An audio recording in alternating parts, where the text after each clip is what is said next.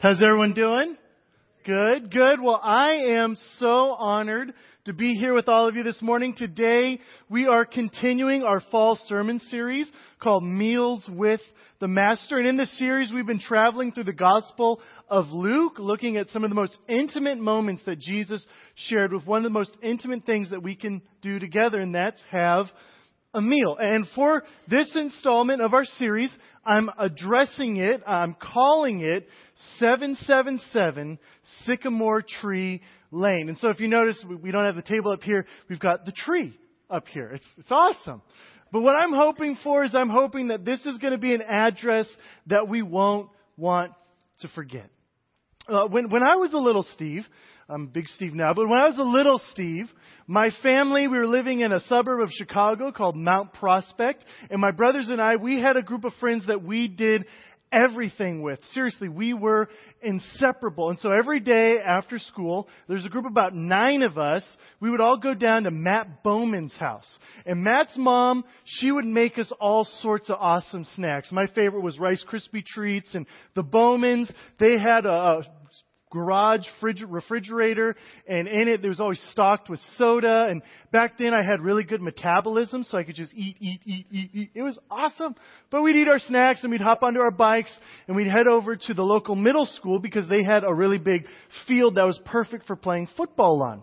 So we'd get onto the field, and one of the guys, he'd pull his football out of his backpack and he'd say, "All right guys, line up, let's pick the teams. Let's get into our teams." And so we'd get 2 captains and the rest of us would line up. And I believe most of us have all been in this situation. You're lined up and you're watching the captains and you're silently wishing, "Gosh, I hope they say my name last." No, you're sitting there, you're anticipating the moment. You're going, "I hope they pick me first. I want to be picked first." We all want to be first. We want to be in. And on that field, the captains, our captains would pick the teams, and the teams would get picked. And then without fail, there's a boy named Neil. And Neil, without fail, every time, he would never get picked. He was always the odd man out. And Neil had big ears, so we actually nicknamed him Dumbo. Probably wasn't very, very nice. But Neil, he was really skinny. He wasn't very fast. He wasn't very skilled. He was kind of like our water boy and cheerleader. He just kind of sat out and watched us play. Well, one afternoon, Neil invited me to come over to his house to play video games. So I went over to Neil's house and we went down into his basement. And I should say that his dad was an avid hunter. So you go down in the basement, all the walls were covered and with the mounts of all the heads that he'd shot on all of his hunting trips. So you walk down in there. So we're getting down there. We're playing video games. And in the middle of playing the video game, Neil pauses it and he looks at me and he says, "Stephen, why don't I ever get picked to play football?" And I sat there and I looked at all the heads around me and I said, "Wow, I better be careful what I say. I don't want to end up like that bobcat." And the best advice that little Steve could give, I said, "Neil, maybe you just weren't meant to play football. Maybe you were meant to do something more significant." And I think Neil cried himself to sleep that night. But we all want to be in life. It doesn't matter if it's grade school backyard football, or to be in with the populars at school, or to make it in when it comes to our careers, or to be in with our relationships. We all want to be in. And some of us will go to extraordinary lengths to be in, don't we? Because we all have this desire to be included and invited and involved. But what I'm learning in my life is that usually the things that we think will get us in, the things that are advertised, are actually the things that make us feel like we're out. Usually the things that we think will get us in are actually the things that cause us to end up feeling like we're out. And this morning, we're actually going to start with the end of our story first, because it's the ending of the story this morning that actually points us towards the beginning of a life that's really in, of life at its best. And the best part about the end of the story is actually that it's written in red letters. This means that Jesus is speaking, and He's about to give His 1-sentence mission statement for why He's come to earth. It's Luke chapter 19, verse 10, and He says this: "For the Son of Man came to seek and save those who are lost." For the Son of Man came to seek and save those who are lost. This week I just wrote down in my notes, Jesus' mission is to take outsiders and turn them into insiders by way of unconditional love. Jesus loves lost people, and He relentlessly pursues them until they become found people. That's why I believe that the best line in all of Scripture, the best line in the Bible, is in Christ. It's the best line. In Christ. I heard a story recently about a lady who had a dispute with her next door neighbor. I don't know all the details about the dispute, but they were at odds with each other, this lady and her neighbor. And one afternoon, this lady, she just made herself a cup of coffee, and she's in her kitchen, and she's happens to look outside into her backyard. And she's shocked to see that her German Shepherd had somehow climbed over their fence into the neighbor's backyard. And the German Shepherd in his jaw has the neighbor's white rabbit. And he's just shaking it. And so then she goes, oh my gosh. She drops her coffee. She grabs the broom out of her kitchen closet. She runs outside. She scurries over the fence and she starts hitting her dog with the broom going, drop it, drop it. Eventually the dog drops it. And the lady, in a moment of desperation, gets down, picks up the rabbit, goes back into her house, puts the rabbit in her bathtub, and rinses it and soaps it and scrubs it, and she takes it out and she dries it up and she makes it all fluffy and she makes it look like it's new. And when she's satisfied with the lifelikeness of the rabbit, the lady snuck back into her neighbor's backyard, found the rabbit's cage, propped the rabbit up, and left. Well, not 30 minutes later, she hears a scream coming from the neighbor's backyard. She runs out and she finds her neighbor staring at the rabbit's cage. She goes, what's the matter? And the neighbor goes, it's our rabbit. Well, yeah, what about it? We buried it 2 weeks ago and now it's back. Oh gosh. Wow. Neighbor of the Year award, right? You know, for some of us in this room though, your life is a lot like that rabbit. On the outside, everything looks fine and all fluffed up. But by all appearances, you're healthy, you're wealthy, you're succeeding, your family looks good, life looks good, you're smiling. It seems like you've got it all together. But on the inside, you might feel dead, you might feel lost, and you might feel empty. And this morning, we're going to meet a man who on the outside was rich, successful, an elite figure, but on the inside, he felt dead. But he's about to meet Jesus. Listen to Luke chapter 19, verse 1 through 3. Jesus entered Jericho and made his way through the town.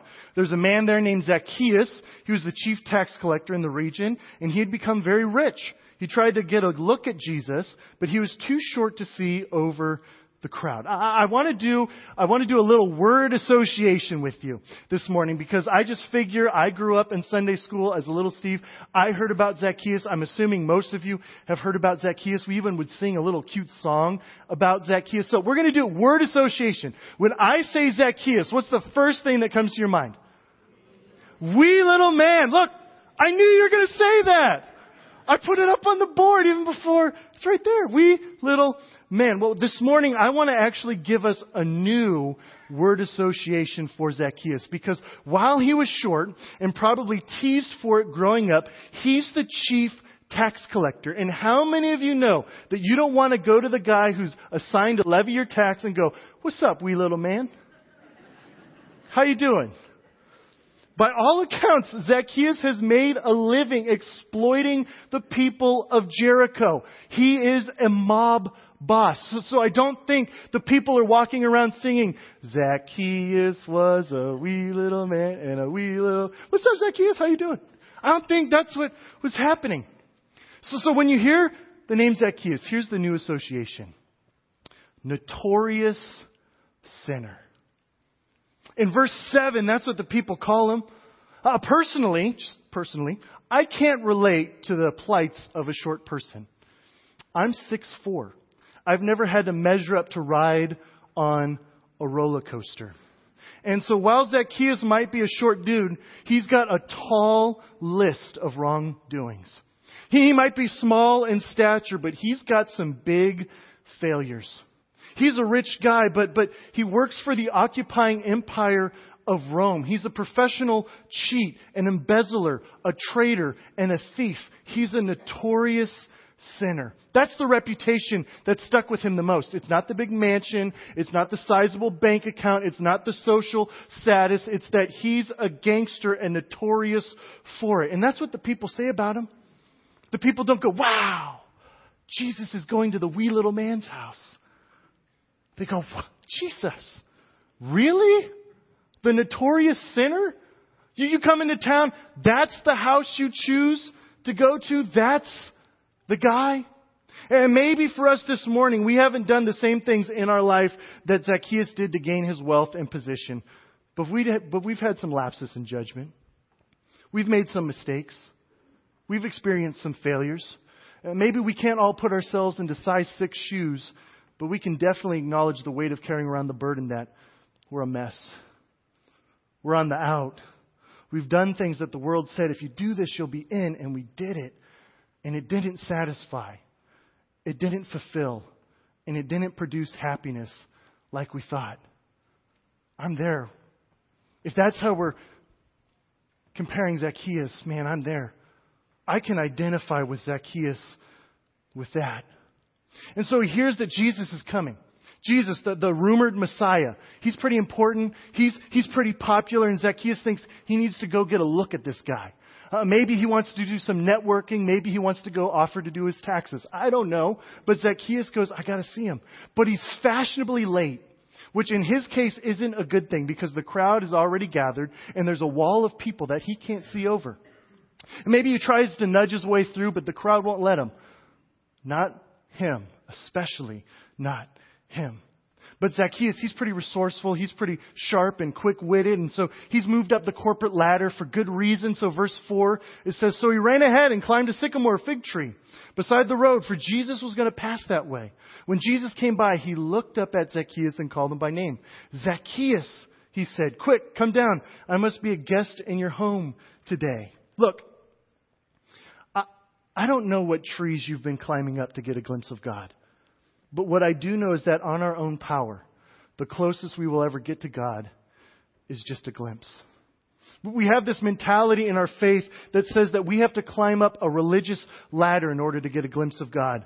We have to perform. We have to attend. We have to be good. If you just be good, then you'll be in. But that'll only ever get you a glimpse of all that God wants for you. The Bible reveals a God more interested in meeting you in the middle of where you're at instead of making you climb up to get to Him. Jesus is God saying to you, you don't have to just have a glimpse of me. I don't want you to just have a glimpse of me. I want you to know me face to face. Wow. It's awesome. But that's not even my favorite part about the story. My favorite part about the story is this line. It's the line when Jesus came by, He looked up at Zacchaeus and called him by name. Zacchaeus. I've read the Gospel of Luke before, front to back. And in any of the previous chapters, to my recollection, Jesus never meets a man named Zacchaeus. And I don't ever remember that happening in Luke. But here Jesus is. He knows His name. And when Jesus comes by where Zacchaeus has climbed up to get a glimpse, Jesus calls out His name. Do you know what the sweetest sound to a person's ear is? It's not accolades. It's not achievements. It's not accomplishments or merit. The sweetest sound to a person's ear is his or her own name. We live in a culture where we are bombarded and called out on based on all the notorious things we've done. But Jesus calls out your name. In my notes this week, I just simply wrote this down. The world knows your name, but calls to your sin. Jesus knows your sin, but calls out your name. And it's at 777 Sycamore Tree Lane. that Zacchaeus gets invited by Jesus to share a meal together. Zacchaeus, the notorious sinner. And sure, maybe Zacchaeus, he provided the food, the place, the hospitality, but it was Jesus who brought the life change, the grace, the hope, and the love that made the meal. Jesus went to Jericho because he had an address he needed to visit. And just how Jesus had Zacchaeus' address, he's got yours too. He's coming by. He's calling out your name and he's inviting you. Quick, come down off the branch of religion. Quick, come down off of your perch of shame and guilt. Quick, come down.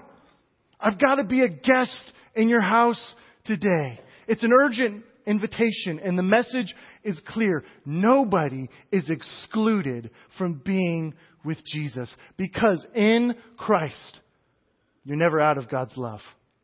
And Jesus is inviting you to do life with Him. He's inviting you to hang out with Him. Actually, in your bulletins this morning, you'll have this little card, should be in there, and it says, "You are invited." So if you want to just pull this out, and if you flip it open, there's 3 things. It says 3 reasons Jesus wants to hang with you. I thought this was just a little fun way to, hey, you're invited. This is just kind of a reminder to take home with you this week if you maybe need some encouragement. But there's 3 reasons that Jesus wants to hang out with you. The first one is Jesus knows your name. Jesus knows your name. You might be sitting there in your life going, man, I'm on the down and out. Nobody sees me. Nobody knows me. Nobody knows. Guess what? Jesus knows your name, and He's calling out to you. The second one is Jesus really does love you. Jesus really does love you. You might need some encouragement, and I think one of the best encouragements is to know that Jesus loves me. Jesus really does love you. And thirdly, it's Jesus will give you life if you let Him in yours. Jesus will give you life if you let Him in yours. This was the invitation that Jesus extended at 777 Sycamore Tree Lane, and it's the invitation He continues to extend today. You're invited. But our story isn't over yet. We still have some to go. Verse 6, it says, Zacchaeus quickly climbed down and took Jesus to his house in great excitement and joy, but the people were displeased. He was gone to be the guest of a notorious sinner, they grumbled. Meanwhile, Zacchaeus stood before the Lord and said, I will give half my wealth to the poor. Lord, and if I have cheated people on their taxes, I will give them back 4 times as much. Jesus responded, Salvation has come to this home today, for this man has shown himself to be a true son of Abraham. For the Son of Man came to seek and save those who are lost. Sometimes I like to take Jesus out to coffee. Seriously, we let go all the time. And I don't have a lady friend to take with me, so take Jesus. Jesus would be my first option. Don't worry about that. But Jesus and I, we go out to coffee, and so what I'll do is I'll sit down and I kind of push the chair out and make room for Jesus. And this week we were sharing a latte together, and it came up in conversation where the religious side of me came out, and I asked Jesus. I said, Jesus, how could you say salvation has come to Zacchaeus? He didn't raise his hand. He didn't say a little prayer. How has he been saved?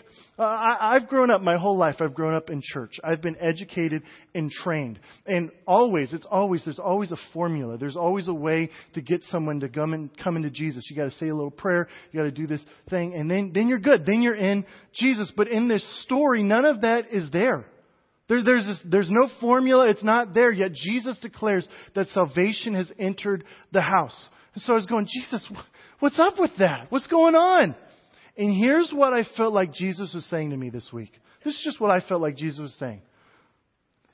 I felt like Jesus was saying, people measure by height and appearance, but God measures by the heart. And that's when the story really connected for me. Because I realized that Zacchaeus had a heart change.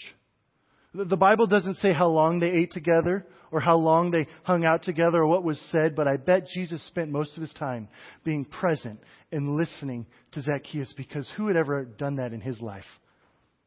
And I just imagine as Zacchaeus is looking at Jesus, I just imagine maybe the thoughts going through his mind where maybe he's just sitting there, he's thinking, wow, this guy, he knows my name.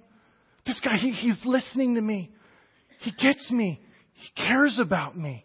And at some point, maybe after the coffee was served, Zacchaeus says, I'm cutting my bank account in half and I'm giving it to the poor.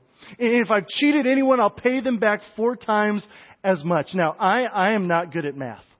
If you have a math problem, don't ask me about math. I'm not good at it. But by my calculations, if you think about all the people that Zacchaeus would have cheated to get to his current net worth, here's what I think Zacchaeus is saying. I think Zacchaeus is saying he'd rather be broke financially than live another day being bankrupt without love. I think Zacchaeus is looking at Jesus. He's going, Jesus, I'm making a new investment in my life, and it's on you. I want to go after a new kind of life, and it's on you. That's where I want to invest my life.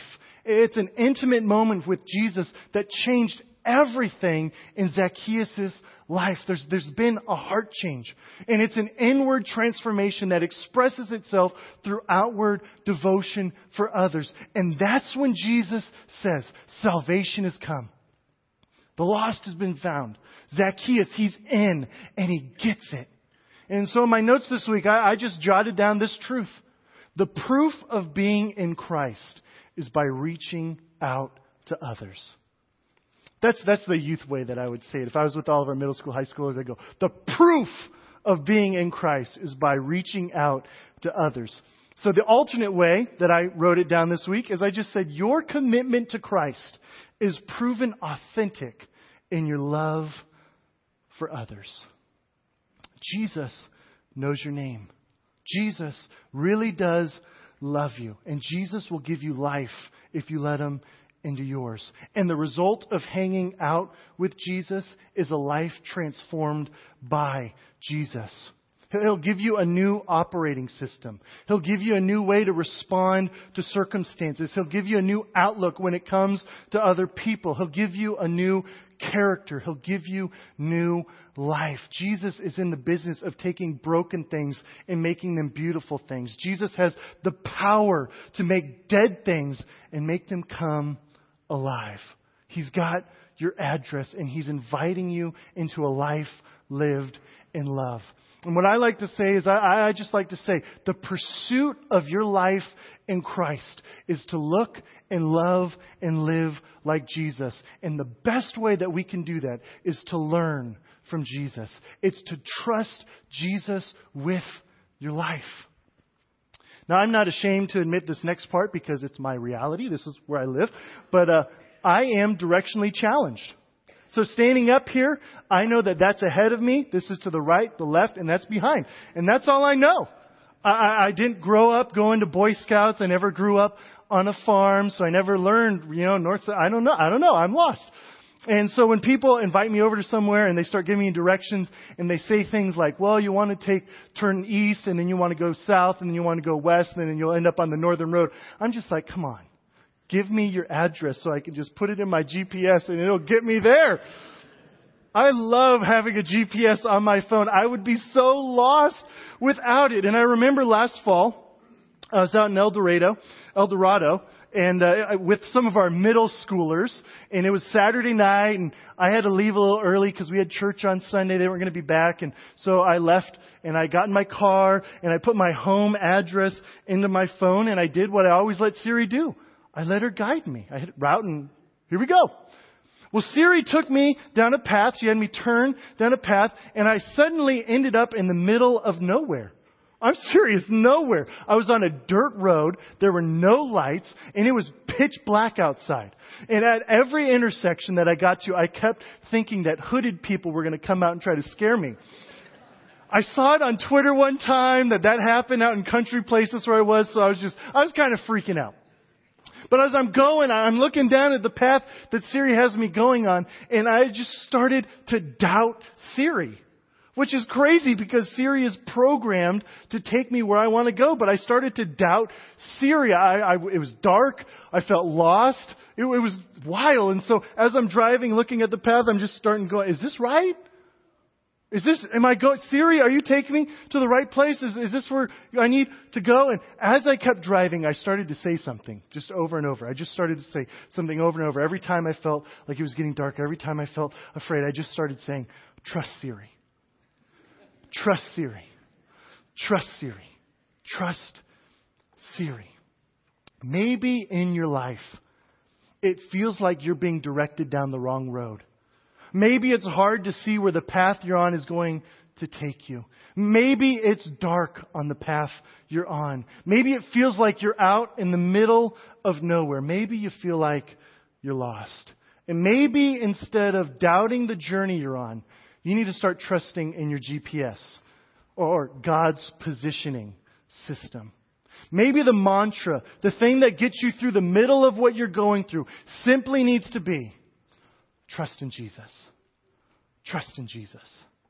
Trust in Jesus. Well, it's really hard. It's really hard to just get a glimpse of Him right now. I've just tried to climb up. I'm just trying to get a glimpse. Trust in Jesus. Well, if you just knew all the things that I'm dealing with, all the circumstances, all the storms that are hitting me, trust in Jesus. Well, if you just knew where my friendships were at, if you just knew where I was at in life, I'm so lonely, I'm feeling lost. Trust in Jesus. Trust in Jesus. Because in Christ, you're never out of God's love. Trust in Jesus. Jesus has your address. Jesus knows where you are and can get you to where you need to be. And the cross is Jesus' best attempt to show us that He loves us. And the empty tomb is Jesus' best invitation to show us that He can make you alive. And He's inviting you, calling out to you by name because He wants to hang with you. Jesus is the best thing going in the universe because when you're with Him, you're set free to live. You're transformed. You're renewed. You're made alive. And that's what a moment, a meal with a master, can do for your life. It will change everything. And that's our invitation into a life with Jesus. Let me pray.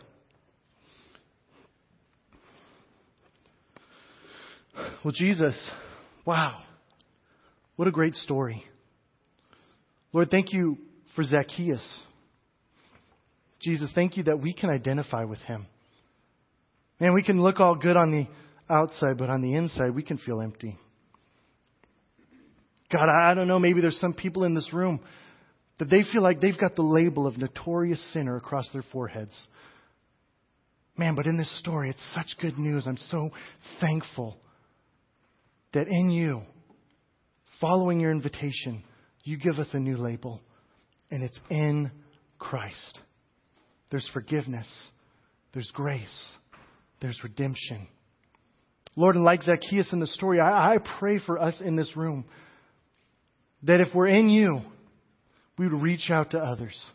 We wouldn't just hold you to ourselves, but we'd spend our life devoting ourselves to others and making you known. Jesus, in the midst of all the storms that we face, Lord, I am so thankful that you don't promise to get rid of the storms, but you promise to be in them with us. Jesus, there might be some broken things, some broken lives in this room, but you have the amazing power to make them beautiful. Jesus, there might be some dead things, some dead feelings inside of us. And Jesus, you're so amazing because you have the power to make them alive.